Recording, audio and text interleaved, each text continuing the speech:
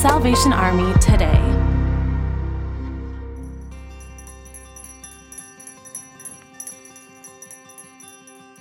With the 132nd Annual Red Kettle Campaign underway, the Salvation Army is emphasizing its mission of serving those most vulnerable through this year's Love Beyond messaging. Love Beyond is also a symbol of the resources and programs that 25 million people rely on year-round when they turn to the nation's largest direct provider of social services for assistance.